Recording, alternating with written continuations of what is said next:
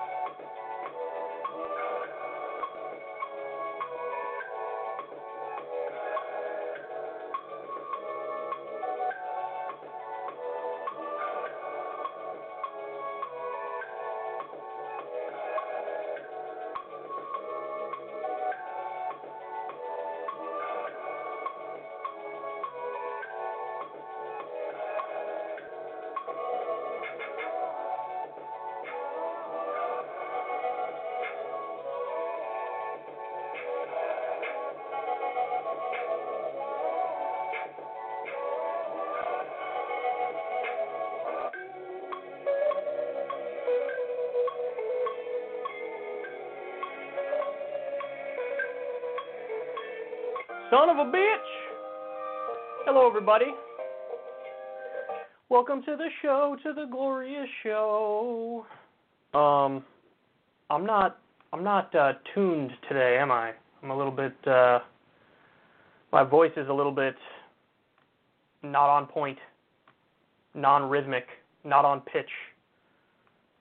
So, busy show today. We're going to talk about this insurrection commission, which is something the Democrats are pursuing. We're going to talk about how Republicans think cancel culture is the number one issue in the country. That's beyond hilarious. I also will be extensively making fun of Dave Rubin, which is always good. I will talk, you know what, I'm actually going to lead with the story coming out of Texas. The winter storm coming out of Texas, because there's an angle to it which is just too perfect. And what else do I have for you? Later on today, the media disgustingly sucks off Joe Biden, and so we'll talk about how they're giving him the world's sloppiest, passionate BJ of all time, which is gross. So without further ado, let's get started. Like I said, I'll do that with a little bit of an off-the-cuff segment. I want to talk to you guys about, the anatomy of a right-wing lie, because we're seeing, the perfect example of it unfold in real time over the past day or two, and it's really something to behold. So there's a very, very rare winter storm that's just obliterating Texas. I mean, all of Texas was impacted by this storm. Even the most southern tip of Texas is impacted by this storm. And so there's snow in a lot of places. It's actually a little bit of a worst case scenario because now, as I talk to you, this morning there's freezing rain also, which for those of you who don't know about winter weather, freezing rain is actually worse than snow because freezing rain, it can just ice over everything, and everything becomes an ice skating rink. And even with four-wheel drive or all-wheel drive, you're kind of screwed.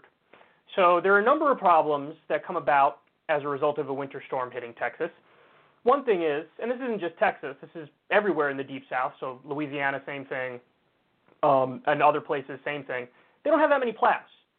So, when a storm hits here in New York, there's a significant amount of money in our state and local budgets that's allocated towards salt and allocated towards plows. And so, we're pretty much ready to go. We've been dealing with it forever, that whenever there's a storm, boom, you hit it immediately, and you get the roads ready to go almost instantaneously. I mean, there's a little bit of a gap where, like, some roads takes a while to get plowed or whatever, but very quickly you'll be able to get back on the road. Since there's a lack of plows and a lack of salt and a lack of preparation and a lack of money allocated in the budgets in the South, it's a problem. So, like, 2 inches of snow, 3 inches of snow could shut down entire giant cities, and that's what we're witnessing now. I mean, also when you look at the temperature, with the wind chill, it's damn near 0 degrees in frickin' Houston, or at least it was. Dallas, same thing. So, very, very rare winter storm. So, but it gets worse. The Texas power grid couldn't handle the need for power. And so a lot of people lost their power. Now, it's bad enough when you lose your power, like in the summer. It's way worse in the winter because you need heat to survive. So it's sort of like deadly if the power goes out and it's out for an extended period of time. Some people have already died from trying to warm themselves up in their cars, and they're sitting in their garage with the car on, and they accidentally poison themselves with carbon monoxide and they die. So huge, huge, huge issue. You got power outages all over Texas, and it's in the middle of a winter storm. So what do the Republican politicians do? They immediately come out and start blaming things that are not to blame that are left-wing things. So they go, this proves that the Green New Deal would be a failure for America. How is the thing that's not implemented and doesn't exist in terms of policy, like no place has implemented a Green New Deal. How can you blame a Green New Deal for this? Well, what they say is the problem is it was so cold that the windmills froze over, and there's a lot of power in Texas that comes from windmills, and so if we didn't have wind power for a lot of Texas, we wouldn't have had this issue. That is a total and complete, unmitigated, brazen, overt lie. They're lying, and they know they're lying. So what are the facts? The reason why the Texas power grid couldn't handle this is actually because the coal and natural gas infrastructure froze over. So it's the exact opposite of what they're saying. In fact, about 20% of Texas's electricity comes from wind power, and the places that get it from wind power, they were overperforming compared to the places that get it from coal and natural gas. You know what the real problem was? They didn't winterize the infrastructure because it's very rare that they get winter storms. They're like, I don't know, roll the dice. Let's not winterize it. And they didn't winterize it, and you fucked around and you found out, and now a lot of people don't have power. So the real problem was the lack of efficient regulations, because other states force, the infrastructure to be winterized so that when something like this happens, you're protected and you're safe and the power won't go out. Texas rolled the dice, as you know, very right-wing state in terms of the government there, and as a general rule, they're anti-regulation, and so they thought, we don't need, regulations that say winterize the infrastructure. And this is what happens. They didn't winterize the infrastructure, and so it was the natural gas and the coal infrastructure that froze.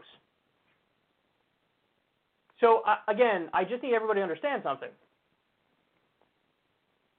They are lying at 1,000 miles an hour. The second this happened, that talking point was released. And it was probably from the fossil fuel industry that they released this talking point. The problem is the windmills froze over, and that's why there's power outages, so blame green energy. There's been windmills in Antarctica for over a decade. In fact, you know what they do with windmills? They heat them. They heat them so that when it gets freezing, they can still work. They've had windmills in Antarctica for over a decade. The issue is not windmills. The windmills overperform. The issue is the lack of regulations to winterize the infrastructure, and so the natural gas infrastructure froze, as did the coal infrastructure. So they're lying at 1,000 miles an hour. I've heard this talking point from a variety of Republican politicians, and I've also heard it endlessly on Fox News. I just want to be clear about this. They are lying. They are lying, they are lying, they are lying, and they know they're lying. Now you know the facts. So go out there and educate people and let them know this is a bullshit fossil fuel talking point. That's what this is. And the fact of the matter is, if they had more wind power, they would have been better off. Or if they winterized their infrastructure, they would have been better off. So the real takeaway is a lack of efficient regulations was the problem, not green energy. But this is what they do. They're sleazy, and they lie. And by the way, I should also know, this will be the final point in this segment here, but there were pictures of, like, downtown Houston was lit up like the Vegas Strip. They had power. Nobody was even in the work buildings, the towers and whatnot in downtown Houston. But it was lit up. In residential areas, in many lower income residential areas, power was out. So they were doing these rolling blackouts. And why would you keep power for the business district when not many people are in the business district? And shut it off for some residential areas. And then they pretended like they didn't do anything wrong. Unbelievable, man. Unbelievable. Just know they're lying. Don't buy into the propaganda, because that's exactly what it is. Propaganda. Okay, next.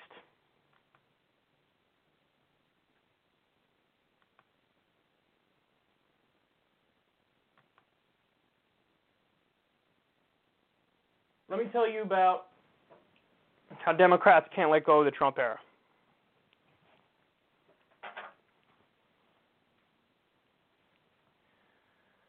So we have a story here. Many people on the Democratic side are really excited about this, happy about this, be bragging about this even. But let me share it with you, and then I'll tell you my thoughts. Pelosi says a 9/11 style commission is needed to investigate Capitol breach. 9/11 style commission. Now, up front, let me say, the 9/11 commission report is really not the end-all be-all. It's got mistakes all over it. You could say perhaps it was necessary to do, but the idea that there was much of value that came from that, I think that's a hard case to make. I do. So to say let's do a 9/11 style commission report for the Capitol breach, what should be done is arrest everybody who broke the law, which, by the way, they did, or they arrested a lot of the people who broke the law, bring them up on charges, and then beyond that, fire any of the Capitol Police people who did a bad job or were in on it with the protesters, and beef up security. That's it. That's all you have to do. Why would you want to do a 9/11 style commission report? Why would you want to do it? Let me ask you guys, and you answer this in your head before I give my take on it. Why would they want to do this? Why would they want to do this? The answer is they cannot let go of the Trump era, and they cannot let go of defining themselves primarily as the anti-Trump party. And they also want to lean into the strategy of saying, we're the intelligent, college-educated people, and the other side are a bunch of knuckle-dragging, QAnon-believing idiots. That's why they want to do this, because it allows them to keep defining themselves as the anti-Trump party. It feeds that narrative that they want to be the predominant narrative in politics even after Trump is gone. I almost knocked over my 100,000 YouTube thingy. Honestly, I think this is deeply unserious, and it's not helpful. And I got a bridge to tell you if you really think that this is like a bunch of serious analytical Democrats. I'm just trying to get to the bottom of what happened. We know what happened. We know exactly what happened. President Trump talked out of both sides of his mouth. He egged on an attempted insurrection and an attempted coup. His people, some of them were drunk on QAnon. Some of them were parts of, various domestic terrorist or militia groups. And they caused chaos as a direct result of the propaganda from One American News Network, Newsmax, Donald Trump himself. Some of them were in desperate places in their lives. Some have mental health issues. Some have horrendous financial issues. We know what led to what happened, and we know what it was about. Why do you need to do this? You don't need to do this. They want to do this because it keeps their side of the culture war going. That's what it is. Okay, see, this is a point I have to explain to people, just like with the impeachment thing, when they're impeaching him when he's already out of office, or trying to at least. you have limited time and resources. You need to you don't have a choice. You have to prioritize. And what makes sense and what doesn't make sense. What am I going to invest time, money, and effort into? To pick this, to invest time, money, and effort into, when we know what happened and the people have been arrested. I mean, this is just the functional equivalent of these guys jerking themselves off. That's what keep it real. It allows them to accurately describe themselves as we're the victims. We're the victims. What happened was unacceptable. We all agree to that. So now let's talk about it endlessly for like a year to come and have hearings on it and release reports on it and, you know, use this to feed the hysteria and the endless culture war narrative. We're never going to get anywhere with this nonsense, ever. It's like you're filling your time with everything but $2,000 checks, living wage, which Biden just backed off of, Medicare for all. Like, I'm sorry, but this is their attempt to pat their base on the head and say, good little base, you're going to show up and keep voting for us, right? See, we're fighting for you. Look at this hearing we're having on the attempted insurrection. Good little base. You're going to keep being a good little boy and good little girl and showing up and voting for us, and we'll pretend like we're really fighting for you as we do empty culture war virtue signaling. Listen, I'll say it again. We know what happened. People have been arrested, rightly so, for breaking the law. We know what the motivations were. We have a lot of video from inside, and we saw exactly how it unfolded and what happened. What do you need a 9/11 Commission-style report for? What do you need it for? It's all virtue signaling and political posturing, and it's empty culture war political posturing. And they're never going to let go of the Trump era. Listen, there's a lot of evidence now, numbers that have come out that show, yes, post-Trump, the ratings for these mainstream media networks plummeted. So they're trying to find another angle, get those ratings up, and, you know, have that Trump bump again. There's like a functional equivalent or something akin to it also happening in D.C. among the politicians. They just can't let go of it. They can't let go and move on. They can't do it. And so they want to keep the show going. Listen, I think it's a waste of time, and I think you're lying to yourself if you think anything is going to come out of this. Nothing is going to come out of this.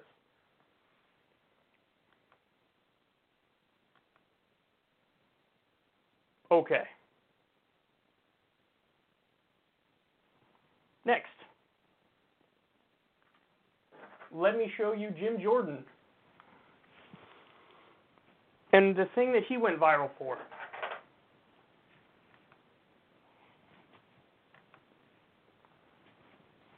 Representative Jim Jordan went on Fox News to whine about the issue of cancel culture, and he went viral with this clip.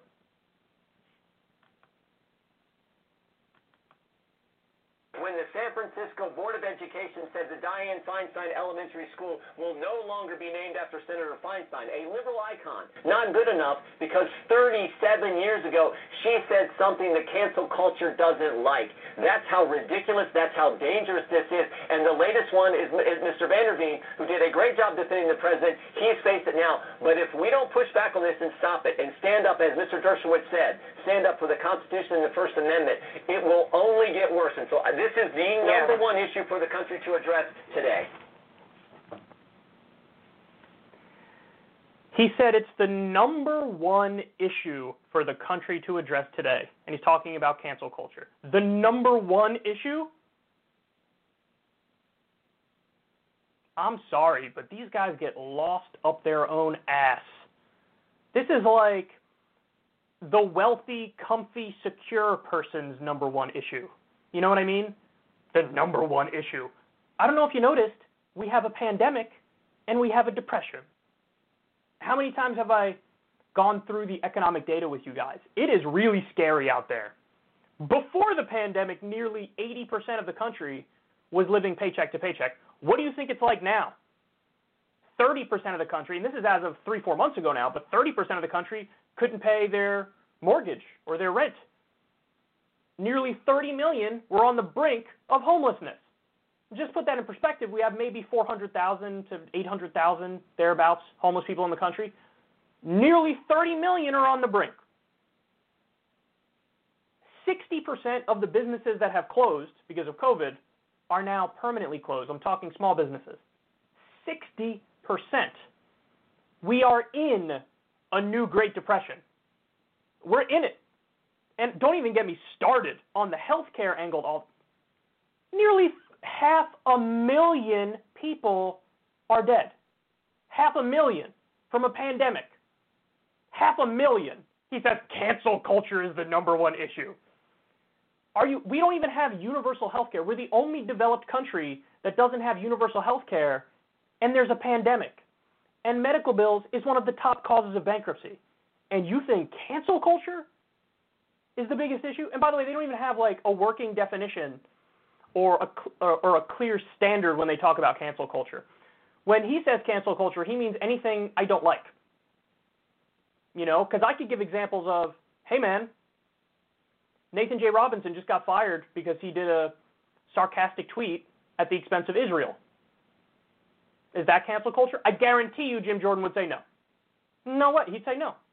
Antifa a bunch of Antifa accounts just got their Twitter accounts pulled down. Is that cancel culture? The Chapo Trap House Reddit just came down. Is that cancel culture? My guess is, for all these things, he wouldn't say dick. Because for him, it's all convenient partisan bullshit narrative stuff. You know?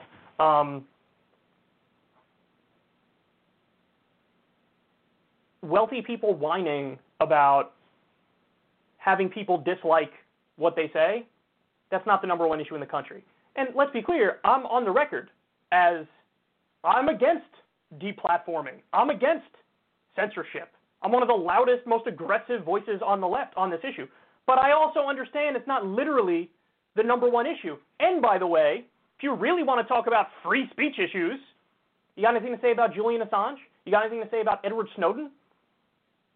I mean, the number one, the biggest issue when it comes to free speech, the biggest issue.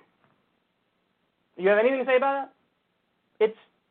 It's not just the principle of the First Amendment at play here, like it is with all the big tech companies. This is actually the legality of the First Amendment of the Constitution. Do you have anything to say about that? Should we pardon Assange and Snowden? You're going to talk about cancel culture and free speech and not bring up the number one issue involving that. I mean, honestly, these guys are a joke, man. These guys are a joke. And by the way, they scream cancel culture. They won't even tell you what the solution is. Like, I could tell you the solution. The solution for the problem that he's talking about is you expand the First Amendment to apply to all these big social media companies. And so now you have First Amendment protections, and you view these social media companies as the new public square. That's the solution. That's the answer. Now, these guys whine all day, but they never give you any solutions. They never tell you, hey, here's the approach that we should take, or if anything, they give you the wrong answer, this repealing Section 230 thing. Section 230, it's this idea that you can't sue Twitter or Facebook for things that people post. They have a protection. They have protection because they're like a medium where people can post stuff. They want to repeal Section 230, and they think that'll lead to more free speech. That's not what will happen. If you repeal Section 230 and you allow Facebook or Twitter to be sued, they'll just crack down more on free speech than they already are. The idea of that as a solution is just insane. It's not a solution. They have no idea what they're getting themselves into if they're asking for that. But of course, he's a conservative. There's no way he's going to give like the correct solution. The correct solution being, treat all these big social media companies as public utilities, regulate them as such. And by the way, that doesn't mean you can dox. It doesn't mean you could, do direct threats of violence. You can't do that either way, and that's against the law in the United States of America as well. But that's the approach for the issue that he's talking about. It's just, obviously, his outrage meter is broken. Pandemic, depression, endless wars, on the brink of another war with Iran. Cancel culture is the number one issue. I mean, it's pathetic. And it really is to the point where these guys, they're one-trick ponies. I mean, think of Jim Jordan, think of Dave Rubin. Literally his only point is the woke mob is bad. That's it. That's his only point. No matter what they're talking about, it comes back to that. Don't you guys get tired of this? Don't you get tired of it? And also, don't you get of being a partisan hack and not acknowledging that there are just as many censorious little pricks on the right? Beyond silly. There's a reason why this clip went viral, because now everybody's seeing through this hollow, gross trick.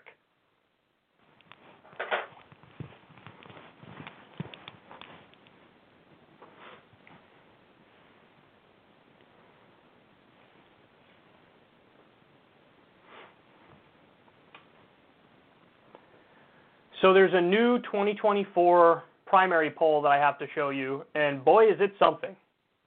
Trump is dominating. This is from Politico and Morning Consult. Trump's at 53% in this poll. 53%. Mike Pence, 12%. Donald Trump Jr., 6%. Nikki Haley, 6%. Mitt Romney, 4%. Ted Cruz, 4%. Marco Rubio, 2%. Mike Pompeo, 2%. Hawley, 1%. Cotton, 1%. Tim Scott, 1%. It goes on there. Noam, 1%. Hogan, 1%. Rick Scott, 0%. So, listen, this is incredible. This is incredible. It's incredible for a number of reasons. I think the fear of the establishment Republicans and like the Mitch McConnell types is they're thinking, oh my God, if he runs again, he's going to get the nomination, but then there's no way he wins the general election. Now, I'm more agnostic on that point than they are. They think if he wins the nomination that the Republicans are screwed and they're totally going to lose. I think I don't know what would happen in a general election. I do think he would win the nomination, but then I don't know what would happen in the general election. I think it's, again, I'm just agnostic on that point because it depends who the Democrats run. And, you know, I could easily see sort of a repeat of the Hillary Clinton election with Kamala Harris, you know, but it's also possible that the anti-Trump sentiment is still there and it's fervent enough where it would be the same thing as Biden, where it's like anything but Trump will do. So I don't know what would happen in a general election. What I do know is Donald Trump is straight Draxin them sklounced, son. And think about it. Right underneath Trump is Pence, 12%. And I would argue that it's his connection with Trump which puts him up there. Now, I get it at the end. They were not getting along because Trump was pissed he didn't try to not certify the election or whatever. But still, when people think of Pence, they still think of Trump and Pence. So, you know, I don't think that was a permanent stain in people's minds where they're fractured and permanently fractured. So you have the Trump wing of the party is the top three. 53% for Trump, 12% for Pence, 6% for Trump Jr., by the way. Jesus fucking Christ. President Cocaine. So this is wild. Now, the other thing is, Trump just released a statement going after, going after Mitch McConnell.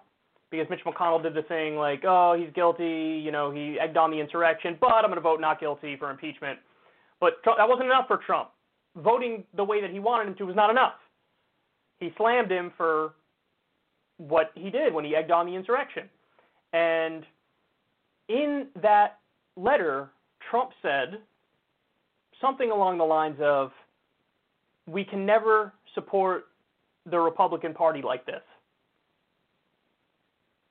So it's not just Mitch McConnell's bad, Mitt Romney's bad. It wasn't that. It was like, look at how bad this Republican Party is. Why am I stressing this and highlighting it? Because that tells me he's very much leaning in the direction of, I'm going to start the Patriot Party, a new third party, and I'm going to try to win that way.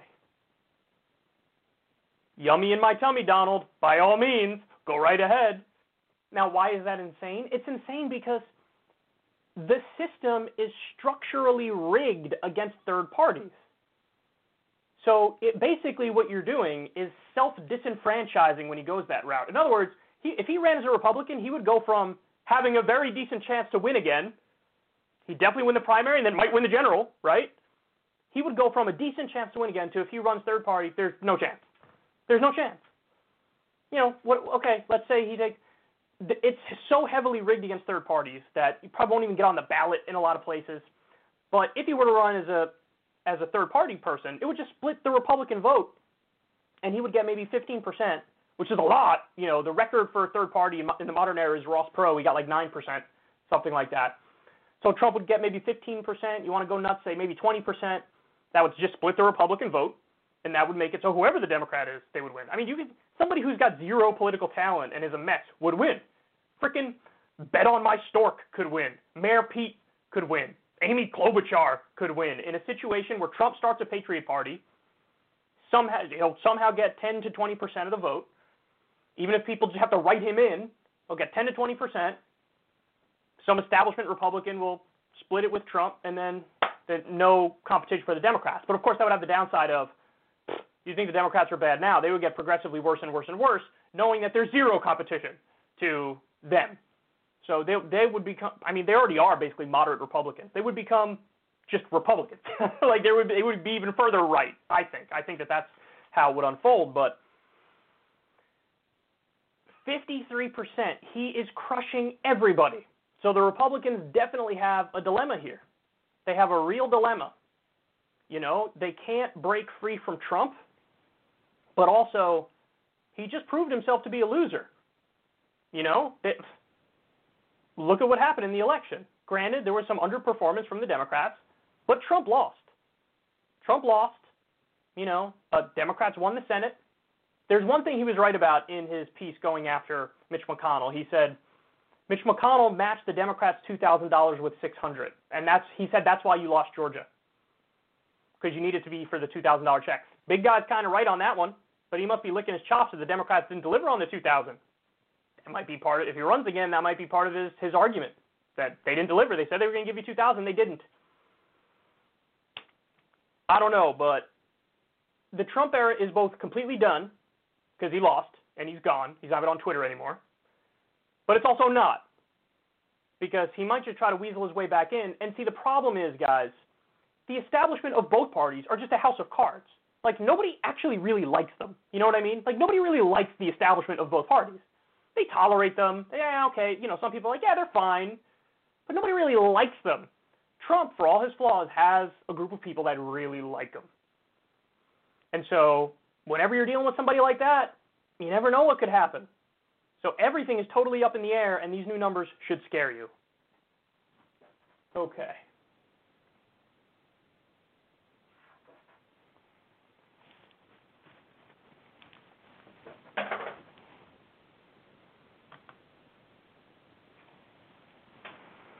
All right, next.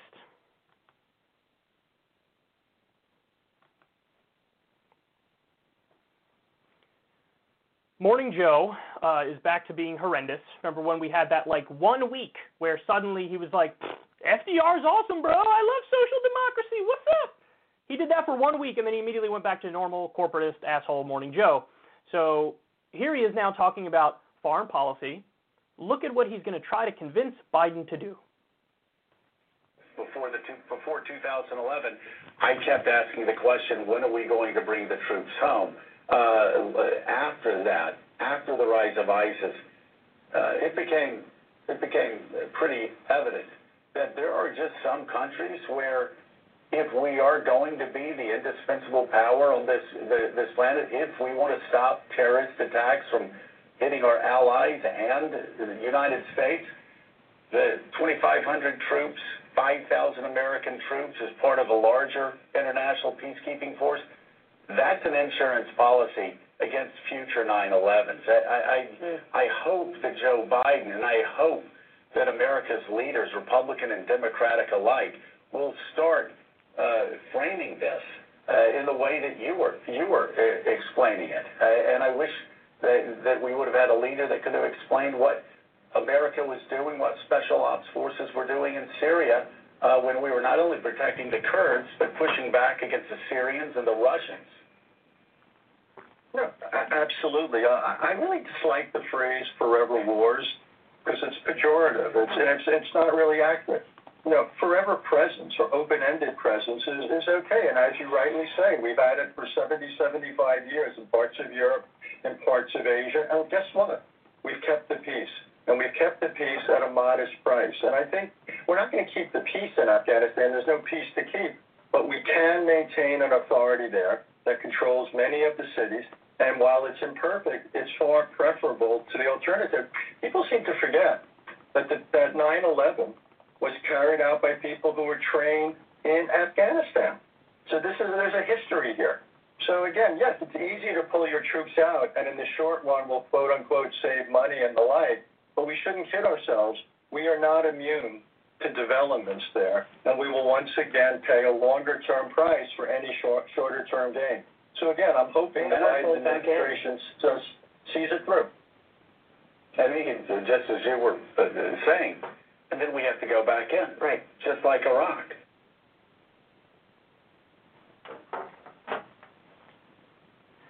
We don't have to go back in. Look at the way they frame these discussions. The way they frame these discussions is with the premise that everybody already buys into is we're the world's sole superpower, we're the imperialist nation, we're the indispensable nation, we're the world policeman. So if something happens somewhere that's bad, we need to go there and make sure we get a handle on the situation. That's such a naive kindergarten view of what they think the role of America is. They think we just genuinely care for all these countries, bro, and we're trying to maintain peace and security and order. We don't even have peace and security and order in Flint, Michigan. They don't even have clean water. Do we really care about everybody's well-being when we can't even get our own people clean water? Is this some sort of joke? But I'm supposed to believe you care deeply about the people in Kandahar. Fuck out of here. What are the real reasons? What are the real reasons you're there? It's not as simple as, who, us, bro? We're good guys. And we're going to go do good guy things, bro. That's what we do. Is that how any imperialist nation worked throughout history? That everybody was just, when the Persian Empire was the leading empire in the world, or when there was various Chinese empires. Is that what they were doing? We're going to help other places. We have the best of intentions. No, these are the pretty little lies that they tell themselves to make them think like, we're the good guys. By definition, don't ever question our motives or our intent. Well, I'm questioning your motives and I'm questioning your intent. Because guess what? As Smedley Butler said, a lot of people make a lot of money from war. War is a racket. Or Dwight Eisenhower, there's the military-industrial complex. That he warned of the military-industrial complex. Beware the military-industrial complex. Because there's a perverse incentive to keep war going. Now, is that the only reason they do it? No. I do think they buy into the propaganda of like, we're the good guys and we need to do this stuff. But how much evidence do you need that that's nonsense? How much evidence do you need? Guys, in Afghanistan, do you know we allied ourselves with warlords? And these warlords had child sex slaves? And then when our soldiers blew the whistle on that, our soldiers were muzzled and discharged. Hey, shut up about the fact that our allies fuck kids.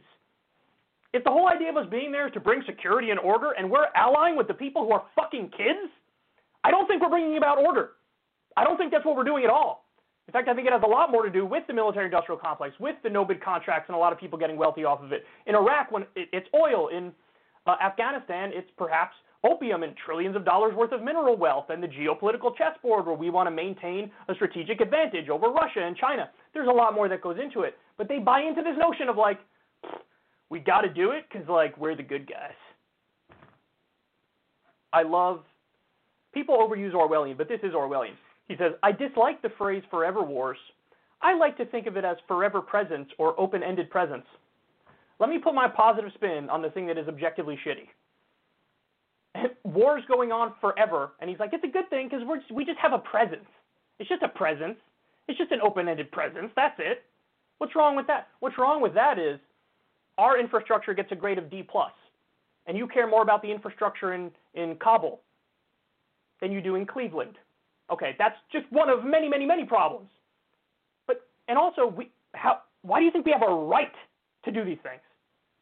Because the original reasons that were given for Afghanistan and Iraq, okay, it's over, son. It's done. You told me you got to get Saddam Hussein. He's been dead for a long time. You told me you got to get Osama bin Laden. He's been dead for a long time. You told me we got to get Al-Qaeda because Al-Qaeda is being hidden by the Taliban. Well, guess what? According to our own intelligence agencies, as of a decade ago, there were a couple hundred or fewer Al-Qaeda operatives left in Afghanistan. So what are you doing? Declare victory and come home. See, that's how you know it's all bullshit. Is because now they're at the point where they don't even try to give you a good story. They don't even try to give you, here's what we're doing, here's how much money it's going to cost, here's what the end goal is. They don't tell you any of that stuff. There is no end goal. They're admitting, let's just stay there forever. And then they have the nerve to say, well, it's preferable to the alternative. Why? Why? Why is it preferable to the alternative? Because if we leave, then there's going to be fighting and stuff. People are going to get hurt. As opposed to now, where there's fighting and stuff, and people get hurt, and we're there, and our own people do too, and we add to the net suffering, like when we bombed a hospital and killed civilians. Even if it gets worse when we leave, what does that have to do with us? We have no right to even be in there in the first place. You want to help them and, like, you know, give them some resources to prop up the secular government and hope that they can withstand the Taliban. Yeah, okay, fine, whatever. But the idea that we just stay there permanently, and they have the nerve to say, remember 9/11? 9/11 was bad, and, like, Afghanistan had a lot to do with it. Remind me again who the 9/11 hijackers were. They were Saudi Arabia. Remind me again what Saudi Arabia is. Oh, they're one of our top allies.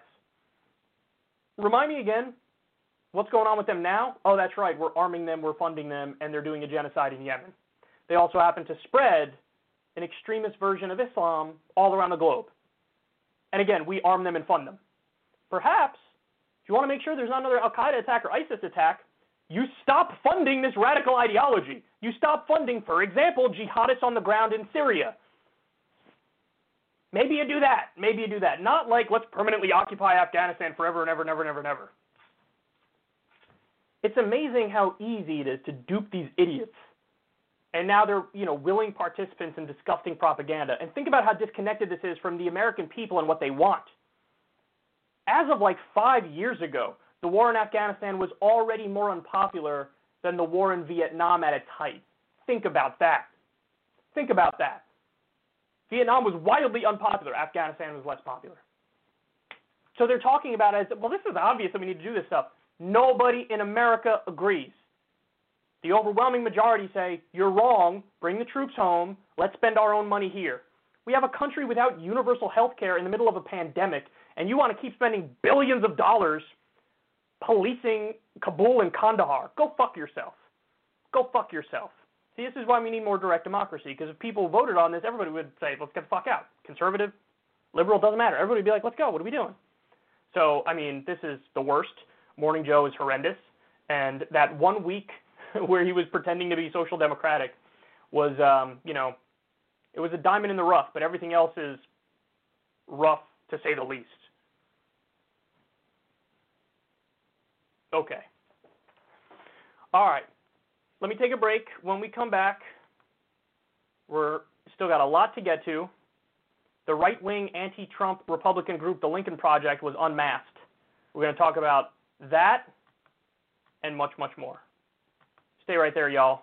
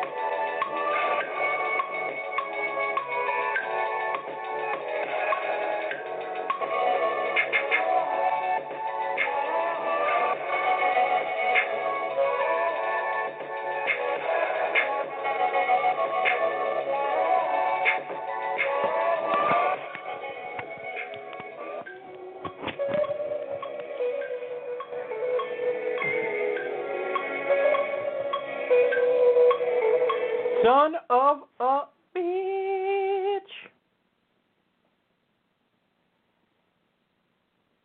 What's up, everybody? I'm back. I am back. And I still got quite a bit of knowledge to pour up in your cranium. Yeah, let's go after the Lincoln Project, because they have it coming. These assholes have it coming.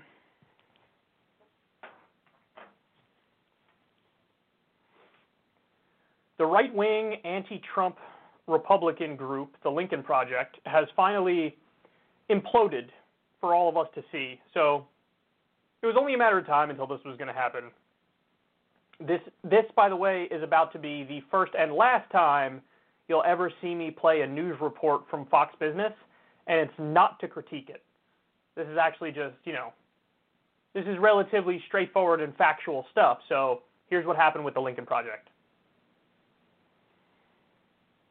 From the scandals rocking the anti-Trump establishment Republican group called the Lincoln Project, we're learning tens of millions of dollars that flowed into the political fundraising powerhouse went directly to companies run or controlled by its founders. Here now is the Hill's media columnist and Fox News contributor, Joe Concha. Joe, great to see you. Wonderful column in the Hill about all this.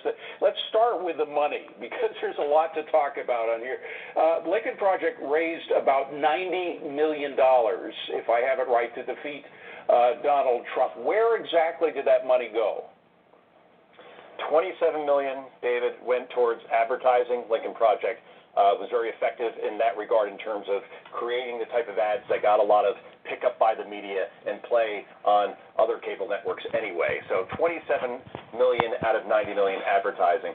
$50 million, however, went towards firms controlled by leaders of the Lincoln Project. So if I'm, say, Gordon Getty, who donated $1 million, or David Geffen, who donated $500,000, I kind of want to know, did my money actually go towards the purpose of this project, which is to defeat Trump and ultimately also defeat Republican senators, or was this to line the pockets of the very people that are running this project? We don't know that, but it looks very fishy right now, and several reports seem to indicate that it was the latter, that this was about lining their pockets, even after, by the way, David, in June, they were told about John Weaver and those horrible text messages. We'll get to that in just a second, John. But sex. One of the ironies of this is that one of the major bombshells that the Lincoln Project came out with was tying Trump officials to getting some of their organizations reaping the benefits of money that was supposed to go to the Trump campaign. That was a bombshell.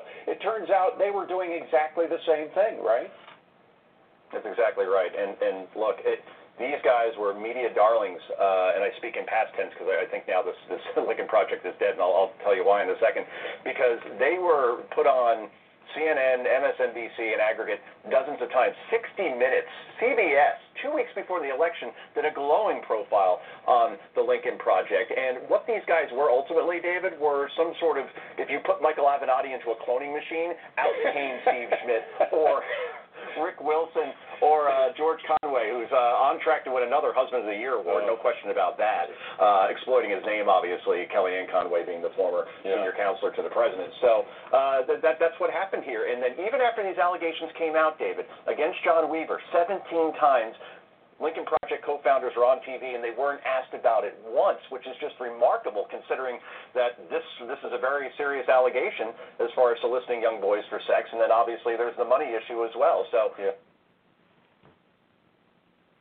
it really is quite a story. So you have this group. It's a bunch of Republicans, but it's like the elitist establishment Republicans, the George W. Bush era Republicans. So they're for all the terrible policies.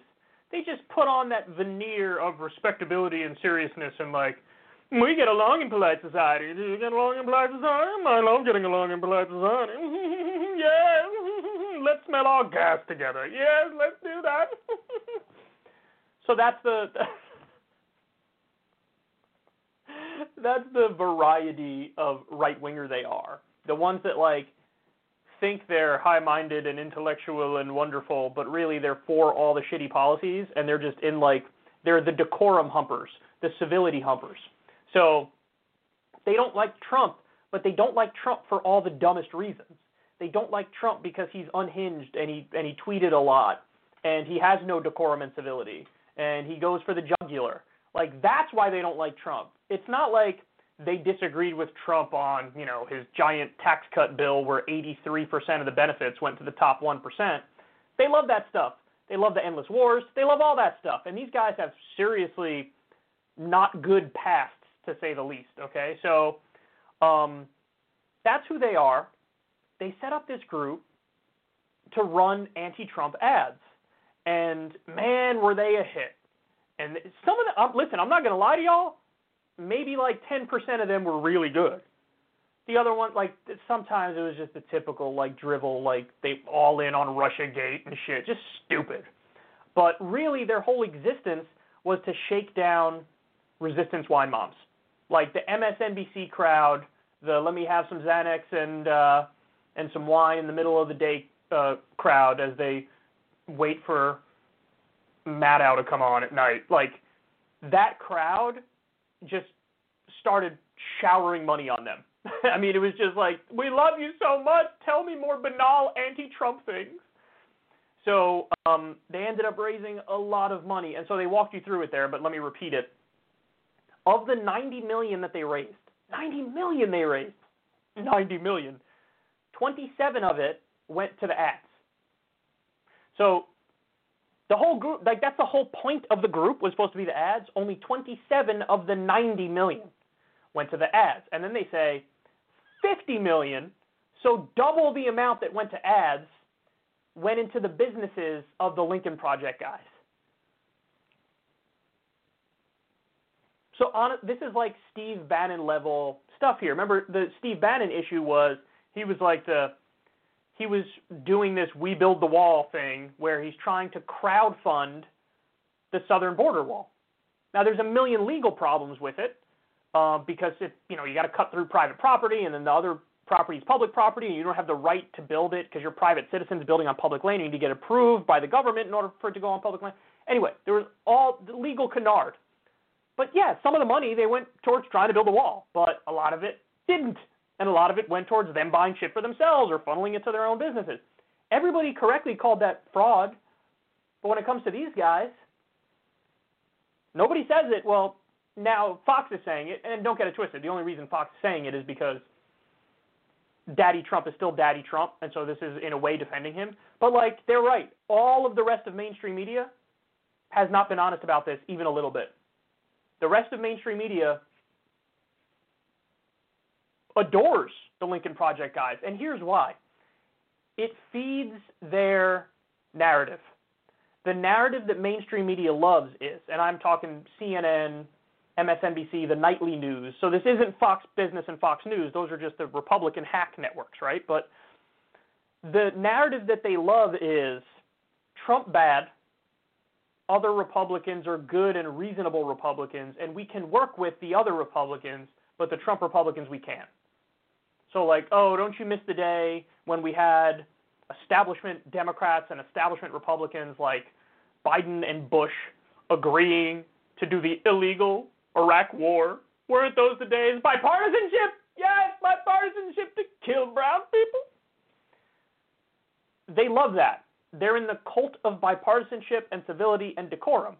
And so this gives them the exact narrative that they're looking for, which is Trump bad, people like Trump bad, Trump supporters bad, but other reasonable Republicans that have decorum and civility, like Mitt Romney, we love them so much.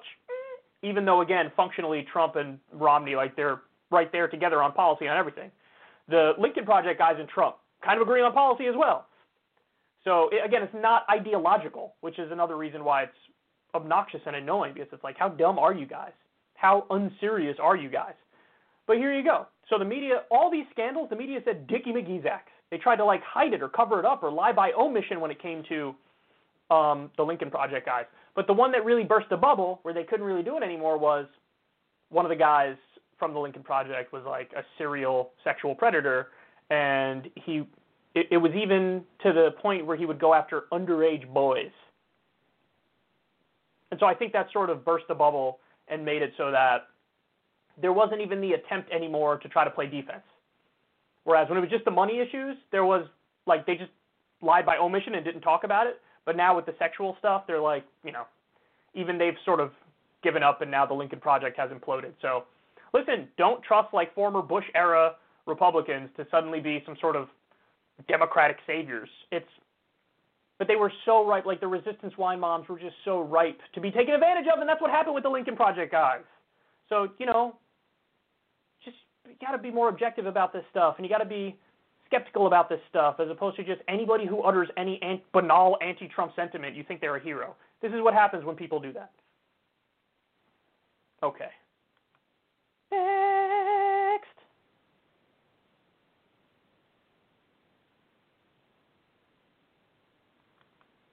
All right, let's make fun of David Rubin. What do you guys think about that? I think that's a good idea. Making fun of David Rubin, calling him David Rubin. Making fun of David Rubin.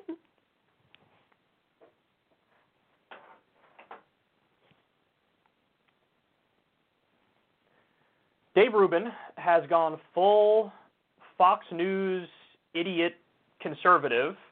Here he is yucking it up with one of the biggest Republican radio host clowns, Mark Levin.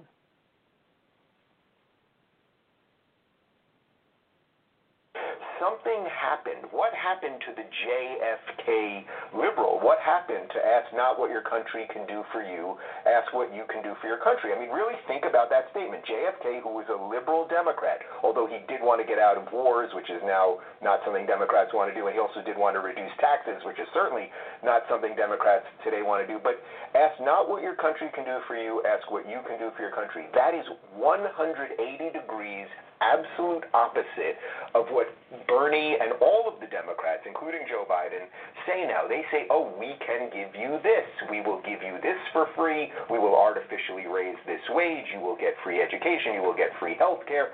And that's the reverse of actually what true liberalism is. So for me, it's sort of a debate on, do I want to keep trying to save the word liberalism and show people that classical liberals are actually modern conservatives, or do I just want to say, hey, I'm a conservative? Now, that's more of a semantic argument, but no, liberals were not always like this. The woke, totalitarian, progressive ideology that has now destroyed almost all of our cultural institutions, our educational institutions, certainly our political institutions, that is a relatively new phenomenon that was brewing at the academic level, and then it just burst forth into society. Oh, where do you begin with this stuff, man? He's just insanely dumb, and his narrative is incredibly simplistic. The JFK thing was the thing that got under my skin. He said, JFK's famous quote, ask not what your country can do for you, ask what you can do for your country. He's like, Bernie and the lefties flipped that, and that's unacceptable. Then he goes on to say, see what I mean? They're asking what your country can do for you. They want you to have, like, free health care and free education and stuff, and that's what your country does for you, not what you can do for your country. You know who else was in favor of free health care, universal health care? JFK. So he used the quote, ask not what your country can do for you, ask what you can do for your country. He said that while also being in favor of the government still doing basic things like providing health care for all of its citizens. He's so simple-minded, this guy. Like, you read one quote and you think that that's, like, totally encapsulates the ideology of somebody who was president. Like, you can't possibly be that dumb. And, like, the notion that he's arguing here is, let's have the most literal interpretation of that quote that we possibly can, which would be an argument against any and all government services, period. Because you can interpret it, ask not what your country can do for you, ask what you can do for your country. If you want to be super literal about it, you can say this means the government shouldn't do anything ever. That's obviously not what he meant. That's clearly not what he meant. He was for universal health care. How can you be actively hostile to basic government services? And he is. And he is. It's like super basic to say, hey, let's have roads, let's have bridges, let's have police, let's have infrastructure, let's have free education, let's have free health care. This is super basic stuff, and he thinks it's a sufficient argument to slap it all aside simply by bringing up the JFK quote when JFK himself believed in many of these basic government services. And, like, the self-importance, too, is, do I want to keep trying to save the word liberal? You ain't saving dick, son. You're embarrassing yourself. That's what you're doing. And I always like the dumbest, like, listen, I'm a political commentator, so of course I talk labels from time to time as well. It's like par for the course. It's just going to happen, right? But nobody talks more about labels than Dave Rubin without ever defining his terms. There's classical liberal, conservative. Like, he just loves to throw around these labels, and then nobody ever, like, goes one layer deeper and say, just define what you mean for me. Does anybody think if you ask Dave Rubin to define socialism, for example, that he can give an accurate definition? Do you think there's any way he could get it? There's no way in hell he can get it. And then, by the way, I love the seamless transition from, so he's talking about, like, economics and free healthcare and free college and artificially raising wages, which, by the way, is a shot at the whole existence of a minimum wage. But then he makes the seamless transition to his pet issue, which is this woke totalitarian progressive ideology. You do understand that there's a difference between social issues and, like, wokeism and economic populism or social democracy, basic government services. He tries to link the two. So, like, if I can sour you on the woke totalitarian progressive ideology, so if you say, hey, man, on the social issues, these people go too far, they're too censorious, they deplatform too many people. He wants, hand in hand with that, he wants you to think, obviously free college is stupid and free healthcare is stupid. Duh. He's trying to link those two things when there is no connection whatsoever. None. None at all. There are plenty of people who are for free college and free healthcare and a higher minimum wage who are also like, yeah, I'm against deplatforming people and I'm for free speech. It's so lazy and it's so sloppy and there's no there, and I can't believe anybody watches this and takes it seriously. I mean, Mark Levin is one of the dumbest commentators on the planet. He's really bad. He's terrible. And Dave Rubin yucking it up with him. The full transition has been fascinating to watch. You know, the full transition from, like, I'm a lefty to, I'm like an enlightened centrist. I'm a classical liberal to, like, all right, I'm fucking conservative, but I'm going to keep saying the other labels in the hopes that maybe I can confuse some more people into thinking I'm making sense when I'm not. Imagine using that JFK quote to, like, besmirch all forms of government. Ask not what your country can do for you, ask what you can do for your country. I actually agree with both. Like, I agree with, no, you should ask your country to do for you. Why? Because you're paying them taxes. Like, what do you want to do? You want to pay taxes and then not have them provide basic services? So you want the government to rob you. Hey, take my money and give me nothing in return. Is that what you want? No, if you pay them, and you do, if you pay taxes, that money should go towards intelligent things, and you should prioritize. But no. He'll use that JFK quote to pretend like JFK would agree with Dave Rubin on what's good and what's bad and what government should and shouldn't do. I'll tell you what, son. I don't think JFK was full Bernie, but, like, he was a hell of a lot closer to Bernie Sanders than he is to your dumbass. Okay. I got another Dave Rubin one. I don't want to do it, but I got to do it, y'all. I love it when the mask comes off, y'all. I love it when the mask comes off. So here's Dave Rubin, and he's going to admit it. He's going to go full pro-Trump. Broad conservative coalition.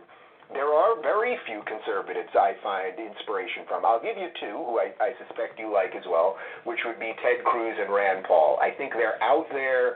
They've been talking about big tech. They're always warning about surveillance and the ever-expanding state.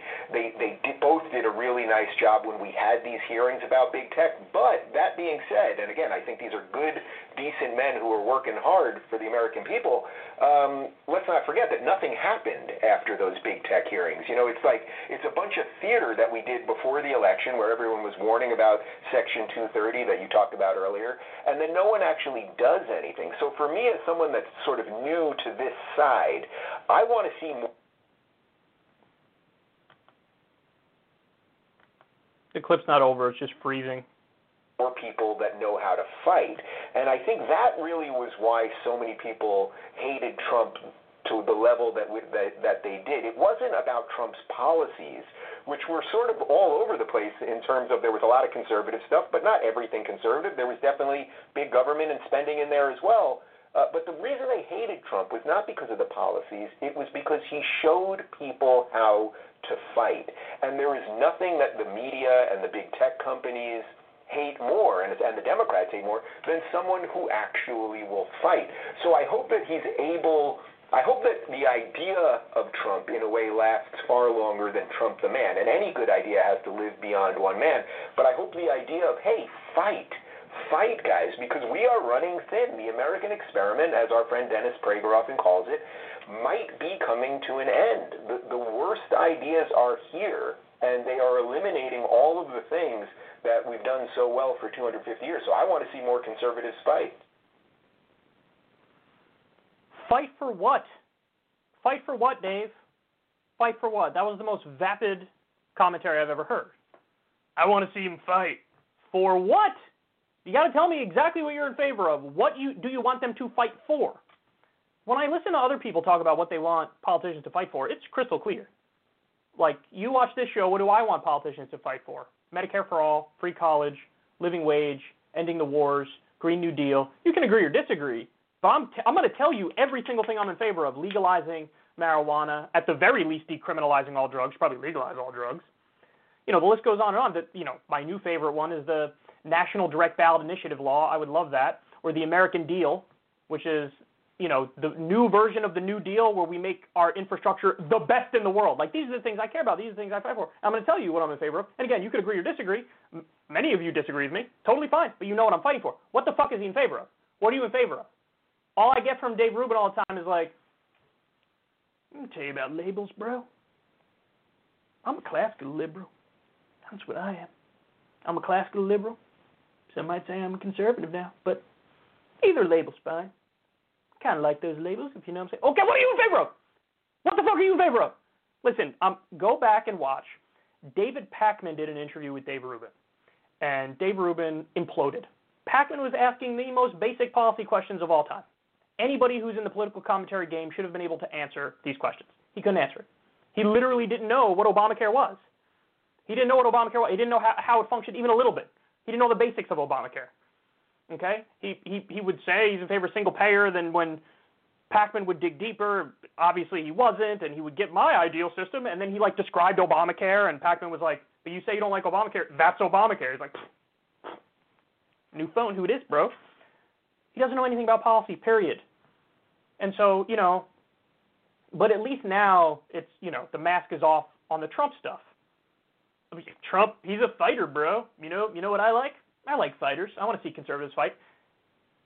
The proof that he's not ideological and he's just vapid is when he says, I'll give you two examples of people I like. I like Ted Cruz and I like Rand Paul.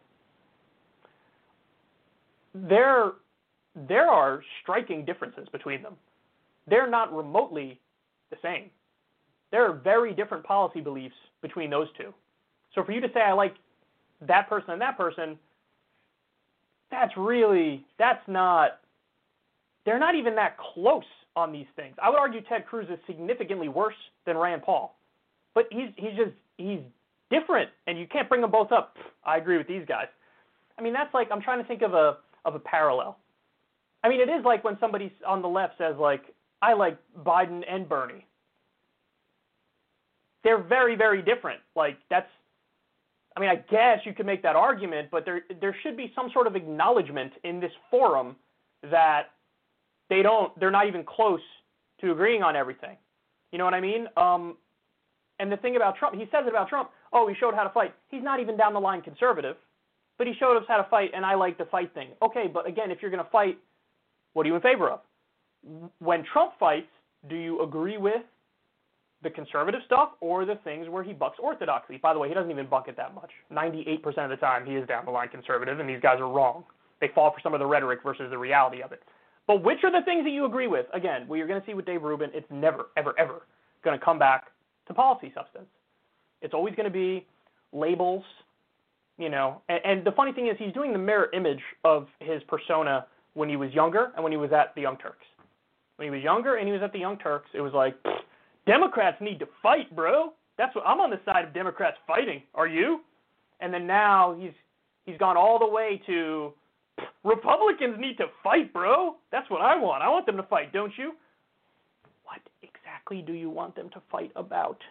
What are your opinions? What are your beliefs? Can you back them up at all? He can't. He can't. This is one of those guys who all he has is the labels, and all he has is the he said, she said personality garbage. It's true. It's all about the personality shit for Dave Rubin, and again, it always fundamentally comes back to the wokeism shit. We just played the clip. He was talking about Medicare for all, or free healthcare, free college, a higher minimum wage, and he seamlessly transitioned to and that's why these woke totalitarians are a big problem. That's not that's economic populism, and then you immediately talk about social issues and link them. There's no connection. There's no connection. All right, I think I'm done beating up on Dave Rubin, but I want to say thank you to him for at least taking the pro-Trump mask off, where it's full. Yeah, I like him. I like him, and he fights. Congratulations. By the way, one of the funniest clips I've seen is the compilation put together by Dave Rubin Clips, which is they make fun of him basically, and it's all of his commentary on election night until Trump lost. He was convinced that the election was over and Biden lost on election night and Trump won. He was acting like that was the case. He was giving these smug rants of all these idiots who predicted the demise of Trump. How you like me now, son? See? You guys don't know what the fuck you're talking about. And this is proof of it. And then as everything started rolling in over the course of the next few days, you could see him losing it more and more and more. And, of course, the narrative totally crumbles, and he looks like a colossal idiot. So, anyway, highly recommend checking out that clip. Dave Rubin, election night reaction.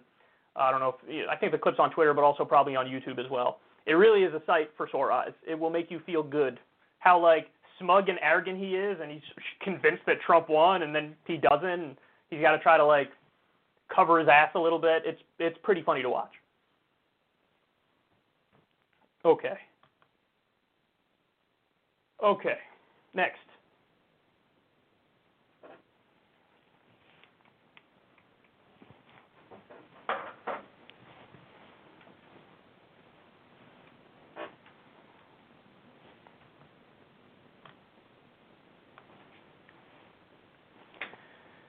I think this is going to surprise pretty much all of you. Take a look. Mitt Romney said, millions of Americans are struggling to make ends meet. I'm introducing a bill with Senator Tom Cotton that would increase the minimum wage while ensuring businesses cannot hire illegal immigrants. We must protect American workers. Congress hasn't raised the minimum wage in more than a decade, leaving many Americans behind. Our proposal gradually raises the minimum wage without costing jobs, setting it to increase automatically with inflation, and requires employers to verify the legal status of workers. Okay. So, surprising, right? Pretty surprising. Now, interestingly, this actually has something to do with I don't know if it was GOP staffers or the politicians themselves. They saw a segment that's a Saagar and Jetty segment, where Saagar basically rips Republicans for not ever actually doing anything economically populist. And, Trump used the language from time to time, never delivered. Hawley used the language, rarely if ever delivers. And so he ripped him on this, and I guess it was on the minimum wage specifically. Somehow it got to some Republican staffers, and somehow it got to Republican politicians, and they saw it, and they were convinced. So he actually moved them a little bit. That's amazing. Credit to him on that, because it's super rare that you can move these people. They're usually so dumb, but also so corrupt that they would never. But congratulations, he actually did it. Now, but here's the thing. This is damning with faint praise, because they ain't even released the number yet of what it's going to be. We're going to raise the minimum wage. What are you going to raise it to? Pee pee poo poo. What are you doing? We're going to raise it. Okay. Got some deets, bro? Got some details, or? No, I don't. Okay, then let me bring you to a place I like to call Shut the Fuck Upsville. You belong there. Like, what are you doing? So we don't know the number, but I'm going to make a prediction right now. It ain't going to be 15. It's going to be less than 15. How low are they going to go? I don't know. Maybe they'll do 10. Maybe they'll do 12. But I don't think they're going to do 15. And so here's the problem. Here's the problem with this. You could actually make an argument that this is worse than doing nothing. Why? Because if you're going to use political capital and take on this fight when it comes to the minimum wage, you have to at least raise it to a living wage. Because you can't waste all the political capital, still have it be a starvation wage, and then also it's chained to inflation, so which means they'll never revisit the issue ever again. Because they say, hey, you get automatic raises because it's tied to inflation. What do you want me to tell you? So think about that, man. That is seriously devastating. If they propose a minimum wage increase, and if it's not a living wage, you're going to waste all your political capital, you're not going to be able to revisit the issue because it's chained to inflation, and it's still starvation wages, and workers would be desperate. So no. This is actually, in the same way that, like, you shouldn't praise some neoliberal corporate Democrat if they, when the rhetoric was $15 an hour, if they said 10 or 12, in the same way that's like, sort of fuck you, like you got to come up to a living wage number, you should feel the same way about the Republicans. Do not feel like, oh, we'll hold them to a different standard because they're worse. They are worse, but you definitely shouldn't and don't have to hold them to a different standard. A good policy is a good policy is a good policy. And again, the downsides of doing this, wasting the political capital and not even making it a living wage, oh, that's out of this world. And then, of course, they had to sprinkle in their little conservative twist on it, like raise the minimum wage, but also fuck the immigrants. Fuck the immigrants? Fuck the immigrants. Fuck them. Fuck them. So they had to do something, right? Like they weren't just going to be like, yeah, let's raise it to a living wage and let's call it a day. So the only good news is if you zoom out and look at the macro picture, this is what's called the Overton window shifting. Why is the Overton window shifting? In part because of the immense amount of activism around this issue. Credit to Fight for 15. Credit to unions. Credit to every single group that's unapologetic on this front and pushing relentlessly. That's the only reason why we are where we are. And politicians who've led the charge, like Bernie, for example, among others. That's the only reason we're here. And this should be a lesson to everybody. You need to be loud. You need to be persistent. You need to be consistent. You need to shift that Overton window through pure force of will and effort. And like people are learning now is, oh, that actually works. Takes time, but it works. So dedicate yourself and never take your foot off that gas pedal, because eventually you shift the Overton window at the macro level, and now you have, the Democrats out there for 15, and they're probably going to say 10 or 12. And again, it's Weasley bullshit, but at least that Overton window is shifting. So there you have it, man. They're trying, they're dipping their toe into, like, that's the other thing is since we have a pandemic and a depression, they probably realize that electorally they can't get away with not at least pretending to try to be more populist, And so that's what this is.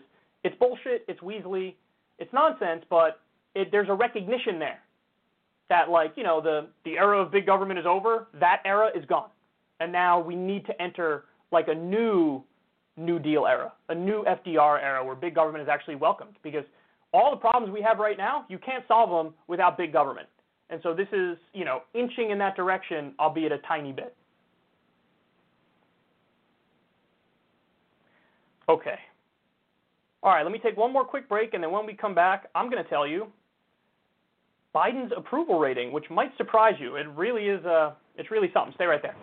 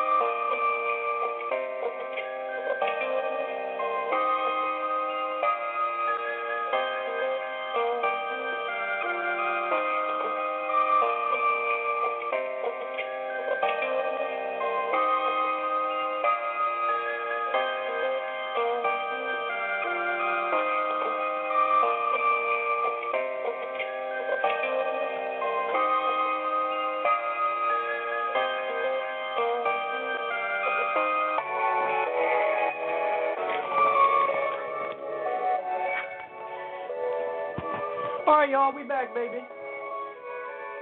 We are back.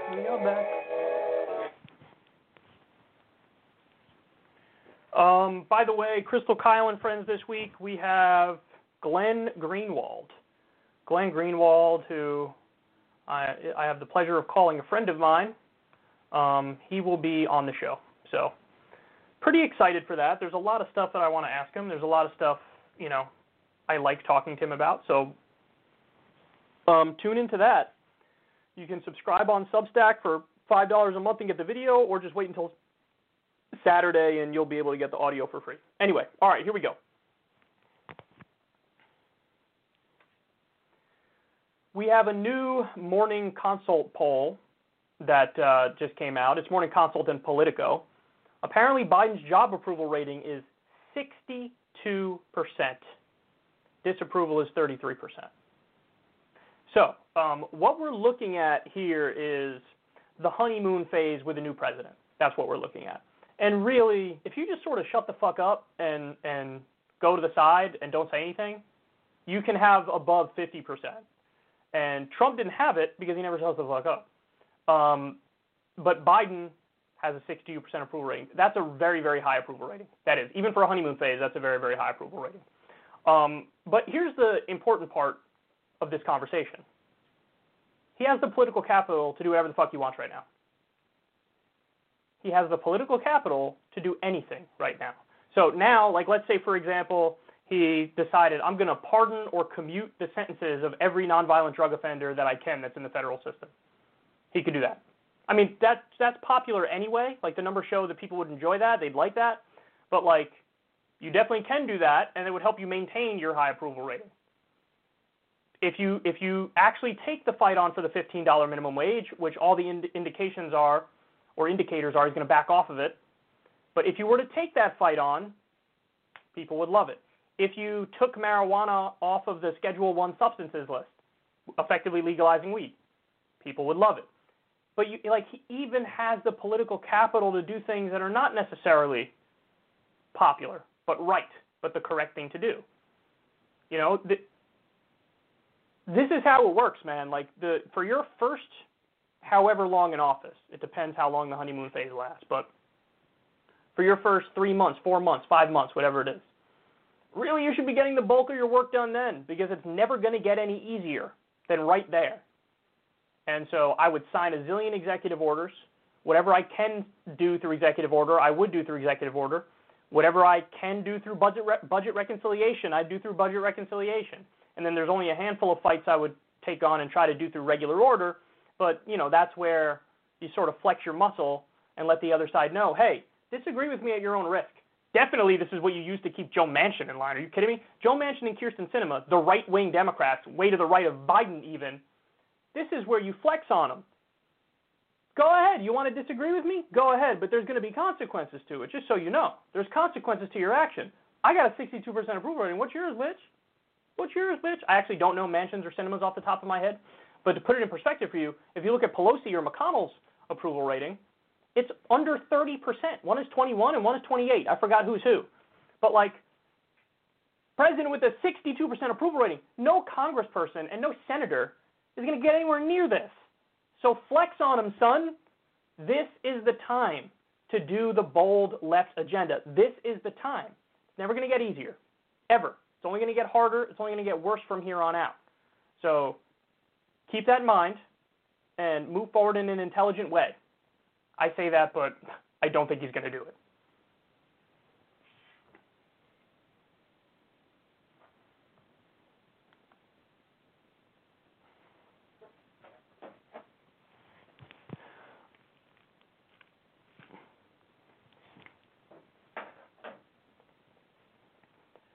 So this video was a great catch by Case Study QB. Shout out to Case Study QB for finding this.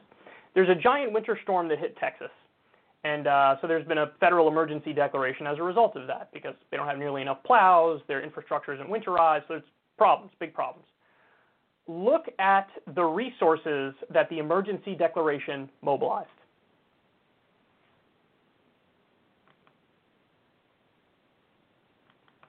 And the White House issuing a federal emergency declaration for the entire state of Texas. Governor Greg Abbott submitted the request over the weekend. This means FEMA can come in and provide shelter, food, and Medicare for all 254 counties. So because of the winter storm and the fallout and how it's a disaster, how people need help, this emergency declaration made it so that everybody can get medical care. Everybody can get medical care, and it's for free. I need you to think about how little sense the system makes, because people would argue, Republicans and Democrats would argue to you, we can't do an emergency declaration to give medical care to everybody in the country during the health crisis of a pandemic, but we can give everybody medical care for a winter storm crisis. That makes less than no sense. That makes absolutely no sense. That is insulting to our intelligence. That's what that is. You actually do have the authority to give everybody medical care in this pandemic, but you're choosing not to do it. That's the truth. You're choosing not to take that fight on. And by the way, it's not even like, so this is an emergency declaration through FEMA.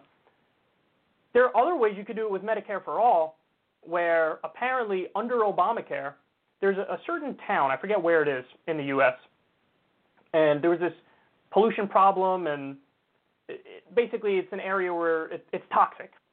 And so under Obamacare, they basically provided free health care to this particular place in the country.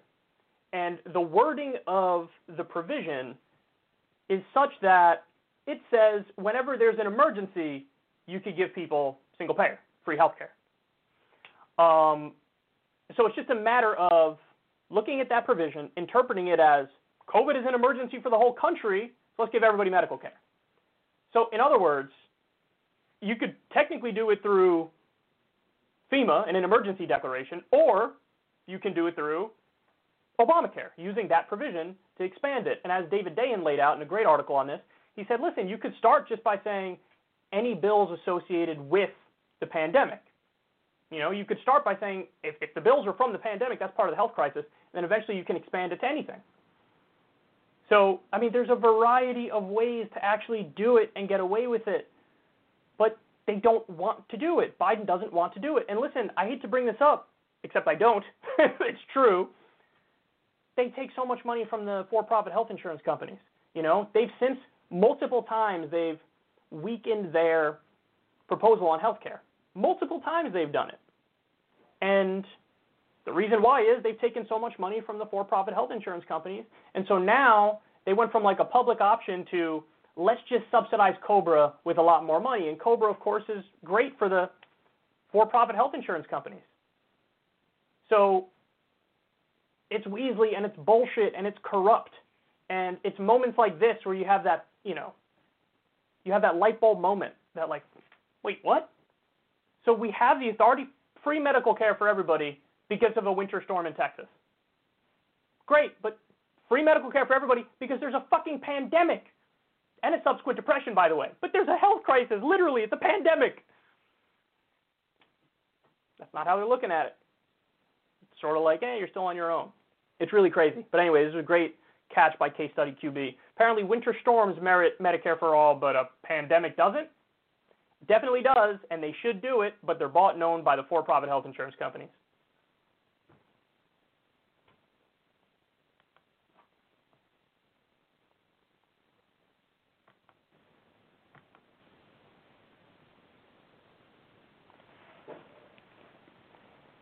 Okay.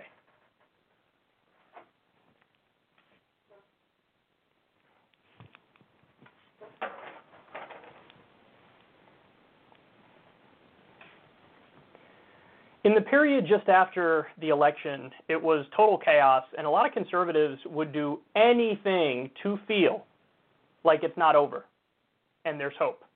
So take a look at this. Trump supporter gave $2.5 million to investigate voter fraud and wants his money back. So the guy's name is Fred Eshelman, He's a wealthy man from North Carolina, and he talked on the phone to the head of a small conservative group called True the Vote. And they convinced him, like, we're fighting this fraudulent election. We're on the front lines of this battle. We're waging a bunch of the court cases. So, donate to us, and I guarantee you won't regret it. So we did. I think he gave $2 million at one point, and then another $500,000, or maybe it was the other way around. Either way, that's a lot of money that he gave.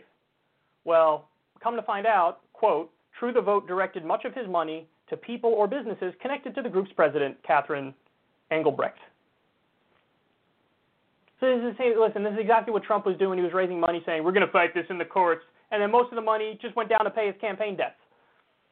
This is exactly what the Lincoln Project guys were doing. They were taking money and funneling it to their own businesses.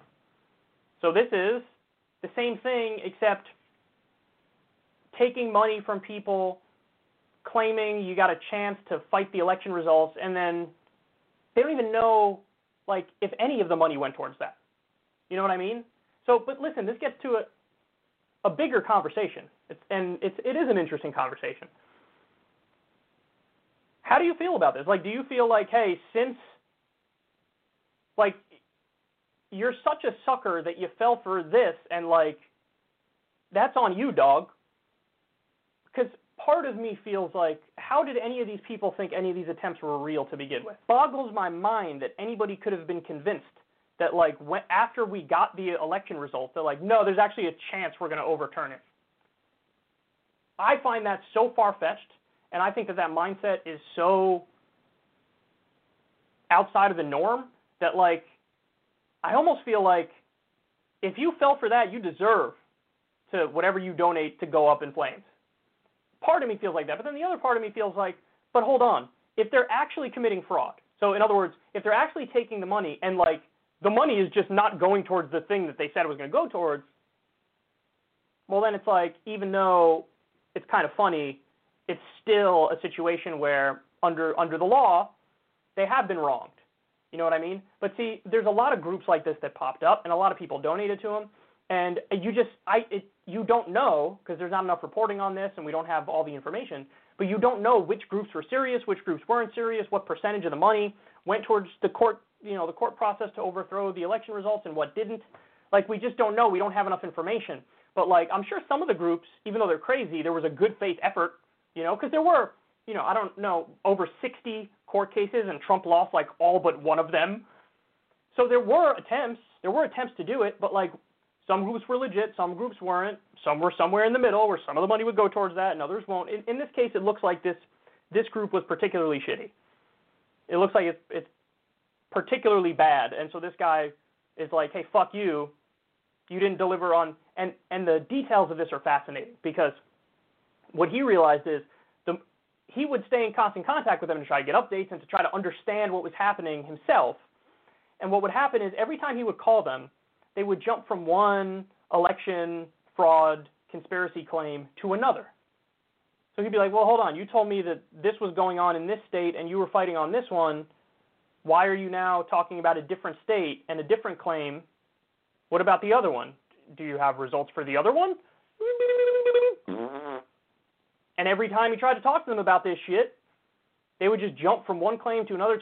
He'd never get closure on the previous ones. And after a while, he was like, oh, this is like, I'm just being had right now. But again, it's like there's this whole ecosystem of this, because Trump was doing the same shit. When you read the fine print on the emails he was sending out, it was like, yeah, I'm pretending like you're giving me money so I could overturn the results of the election. But the fine print was like, most of the money is not going towards that at all. It's going towards Trump and his own campaign debts and maybe even into some of their pockets. So there you have it, man. It became an industry. But to me, the stunning part was just how brazen it all was. Like with One American News Network and Newsmax, I was always thinking, like, what the fuck is your end game, bro? They keep pretending like, oh, there's a chance the election results are going to be overturned and it's fraudulent and this problem and that problem. And I was watching it the whole time like, what's your end game? Eventually Biden's going to be sworn in, and then what the fuck are you going to do? You're going to be exposed as the biggest idiots on the planet, and you've been pushing the most bogus narrative ever. How can you? That's embarrassing to do that. But honestly, in many situations, it was all about that. They spoke to, it was either the head of Newsmax or One American News Network, and that person was like, yeah, we know, but what are we going to do? We're getting some amazing ratings. So they view that as an opportunity to grab parts of Fox News' audience. But but eventually it's going to blow up because Biden's going to get, inaugurated, and then Fox News was right when they were like, yeah, Biden won, it's over. So now you just look like idiots, and they'll probably go back to Fox. But who knows? Who knows what's going on in the mind of the very far right-wing crowd. But there you have it, man. I'm sure there's a lot of people who lost a lot of money donating to the overturn their election stuff, and a lot of these groups knew they were shaking people down. Okay.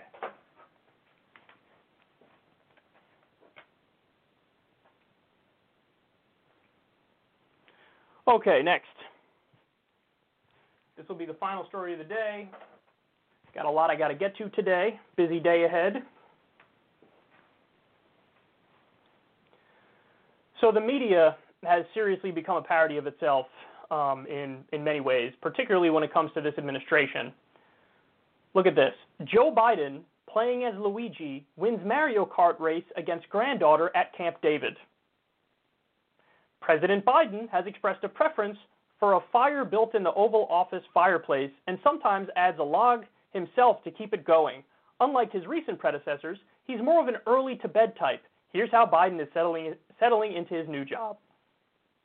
When you read shit like this, you do understand why the right is so resentful and they distrust mainstream media. Because they would never, in a million years, write some shit like this about Trump when he was president. They would never do like the happy-go-lucky, look at him with the kids and let me tell you about his routine. They would never do that with Trump because they don't like Trump. So there is a bias. Let's be upfront about it. Now, Fox News is biased in favor of Trump and the Republicans. But yes, MSNBC, CNN, a lot of these outlets are biased in favor of the corporate Democrats. It's not ideological. So they're not left-wing. But they are biased in favor of the corporate Democrats. They like the establishment on the Democratic side, whereas Fox News likes the establishment on the Republican side. So it's disgusting. It's gross. And just like Shoe on Head was saying on Twitter, for the next 4 years, it's going to be Fox News and everybody in the right-wing media ecosystem screaming that Biden is a socialist, and that he's far left and he's out of control. And then corporate media, the Democratic media, is going to be doing shit like this. The happy-go-lucky, old Uncle Joe, Grandpa Joe, we love you, man. We love you. You're such a good guy who's not ever committed any war crimes or locked up innocent people because of drugs or anything like that. We love you, man. This is why media is at an all-time low. Right now, it's historic how much the media is hated, and you can see why. Fox News is Republican propaganda. One American News Network and Newsmax, same thing. They're even worse. And then the rest of the corporate media outlets, this is what you get. They like Biden, so this is the propaganda element of what they do. Make you like him and relate to him as a person, so maybe you'll overlook when he does the policy stuff that totally ends up helping corporate America and screwing you. So I get it. I get why conservatives hate the media, but the fact of the matter is they go to all the wrong places for their answers. Like they think, oh, CNN and MSNBC are so bad, so I must go to Fox News. No, Fox News is just as bad in a different way, arguably even worse. So none of them are telling you the truth. None of them are telling you the truth. But I think the heavy-handed nature of this propaganda makes it extra insufferable. You know what I mean? That, like, they wouldn't even admit that what they're doing here is propaganda and that they like Joe Biden. They just say, what do you mean? It's just a story. I'm just telling a story about playing Mario Kart with his granddaughter. Isn't that amazing? He loves his granddaughter. Isn't he an amazing man? I'm not doing propaganda. 4 years of this, man. 4 years of this. I can't. It's tough. It's tough to watch it and keep your sanity. Okay. All right, guys. Busy day ahead. I love y'all. Got a lot to do. I'll talk to everybody soon. As I said, Glenn Greenwald is going to be on Crystal Kyle and Friends. I'm looking forward to that. I'll talk to y'all later. Peace.